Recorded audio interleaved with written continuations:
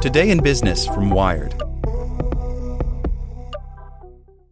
This podcast is sponsored by Ramp. Are you the decision maker in your company? Consider this. For the first time in decades, there's a better option for a corporate card and spend management platform. Meet Ramp, the only corporate card and spend management system designed to help you spend less money so you can make more. Most corporate credit cards offer points as incentives, but those points amount to less than their worth in real cash value. Ramp's business cards offer you cash back, real money in your pocket. Plus, you control who spends what with each vendor. And Ramp software collects and verifies receipts automatically, which means you'll stop wasteful spending and close your books in hours instead of days. Businesses that use Ramp add up to 5% to their bottom line the first year.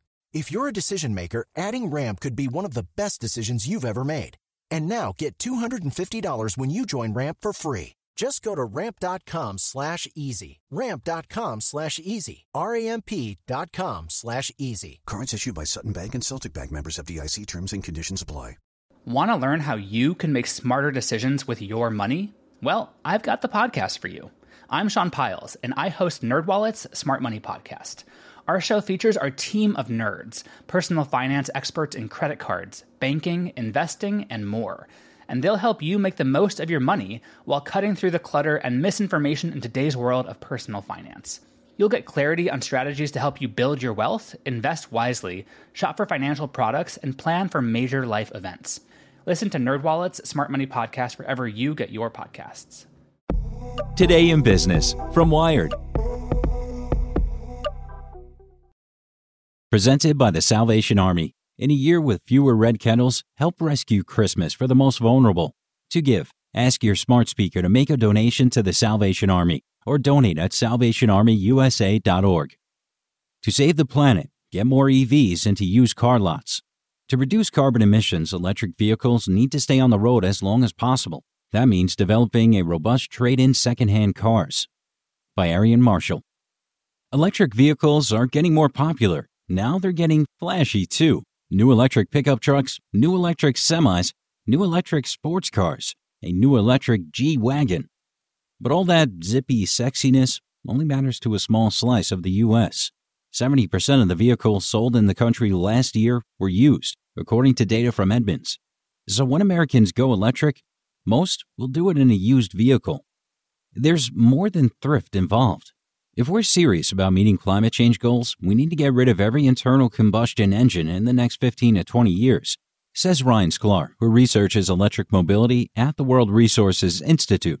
We're not going to get there without utilizing the used market.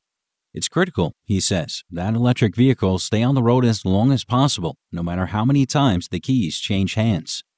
Until now, though, there hasn't been much of a market for used electric vehicles. For one, there haven't been many used electric vehicles to buy. EVs didn't reach even 1% of the U.S. vehicle sales until 2017. If you're looking for an older EV, the pickings can be slim. But there wasn't much demand for used electrics either. Most new EVs were leased, and when the lease expired, dealerships complained that they languished on the lot. The anxiety about range that afflicts new car shoppers affects used car shoppers too. But worse, as prospective buyers fret that the expensive batteries inside the vehicles might degrade all at once. The first generation of electric vehicles had a reputation for poor performance. That stuck around for a while. The notion was that someday this battery, this giant, expensive battery, is going to die for good, and that the owner is going to be on the hook for the replacement, says Joe Weisenfelder, executive editor at the online car marketplace Cars.com. People were very afraid that a used car was much closer to the graveyard in ways internal combustion engine cars weren't. But that was a false assumption on a lot of people's parts. Now, more capable electric vehicles with ranges exceeding 100 miles are making their way to used car lots, like BMW i3s, Nissan Leafs, and Volkswagen e-Golfs from 2014 and later. As the market develops, some say it's not too early to think about ways to support it. The electric market may be like a flywheel. Get it spinning and you won't have to worry about keeping it spinning. Will a lot of the concerns and barriers to entry on electric vehicles erode in the next 3 to 5 years? Absolutely, says Carl Brower, an executive analyst at the vehicle research company iSeeCars.com. It's just kind of an inevitable trend. Ranges for new vehicles keep increasing, and batteries, which cost upwards of $5,000 to replace, have not degraded in the ways some folks have feared. Some of the EV curious also seem to be realizing that they don't need an expensive car with a 300-mile range to get through their daily routines, especially if they have another car for longer trips. Omar Islam got interested in electric vehicles because of Tesla, but he knew he couldn't afford one, so he purchased a used 2013 Nissan Leaf 2 years ago. When the car was new and cost $36,000, its range maxed out at 75 miles. By the time Islam bought it off Craigslist for $6,000, it got 69 to 71 miles per charge. There was more than enough for his daily driving around Marietta, Georgia, where he lives. He adored the car until a collision took it out of service. If I had the funds, I would buy that same car all over again, he says. Today, those like Islam interested in used EVs can generally find a good deal, in part for the reason that makes some in the electric vehicle industry nervous. Thus far, electric vehicles have depreciated pretty quickly. The exception is Tesla. Its luxury cars tend to hold their value better. If you don't think you'll be able to sell your car at a good price, you might not buy one to begin with. The used car market is critical for the adoption of new cars, says Gil Tao, who directs the Plug-in Hybrid and Electric Vehicle Research Center at UC Davis. Tao has done research on buyers of used electrics in California, which suggests that they're likelier to have lower incomes and rent their homes than the folks who are buying the cars new.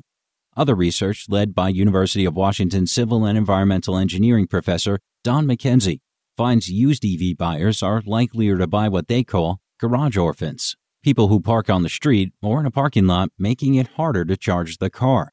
That raises questions about the infrastructure needed to support them, such as public charging stations. A federal program that for years handed out $7,500 in subsidies to battery electric buyers does not apply to used cars. It is now winding down, and many state subsidies only apply to new EVs. Now, California, the nationwide leader in all things electric vehicle, has started to think about creative ways to help out the used car market and potential used EV buyers. One 2-year-old program offers grants and financing to low and moderate income drivers for a family of 4, those with annual incomes up to $105,000, to help them purchase or lease EVs, including used ones. Another in the works, but not yet funded, could finance battery or fuel cell replacements in cars that are past their prime. McKenzie, the University of Washington researcher, stresses the importance of learning more about the used electric vehicle market before making dramatic changes. The used market is still developing, he says, and people like him are still working to crack it. Those thinking about ways to promote used electrics better be ready to think deeply. Anyone who is pitching a clean story, no pun intended, is probably deluding themselves, he says. Like what you learned? Subscribe everywhere you listen to podcasts and get more business news at wired.com/business.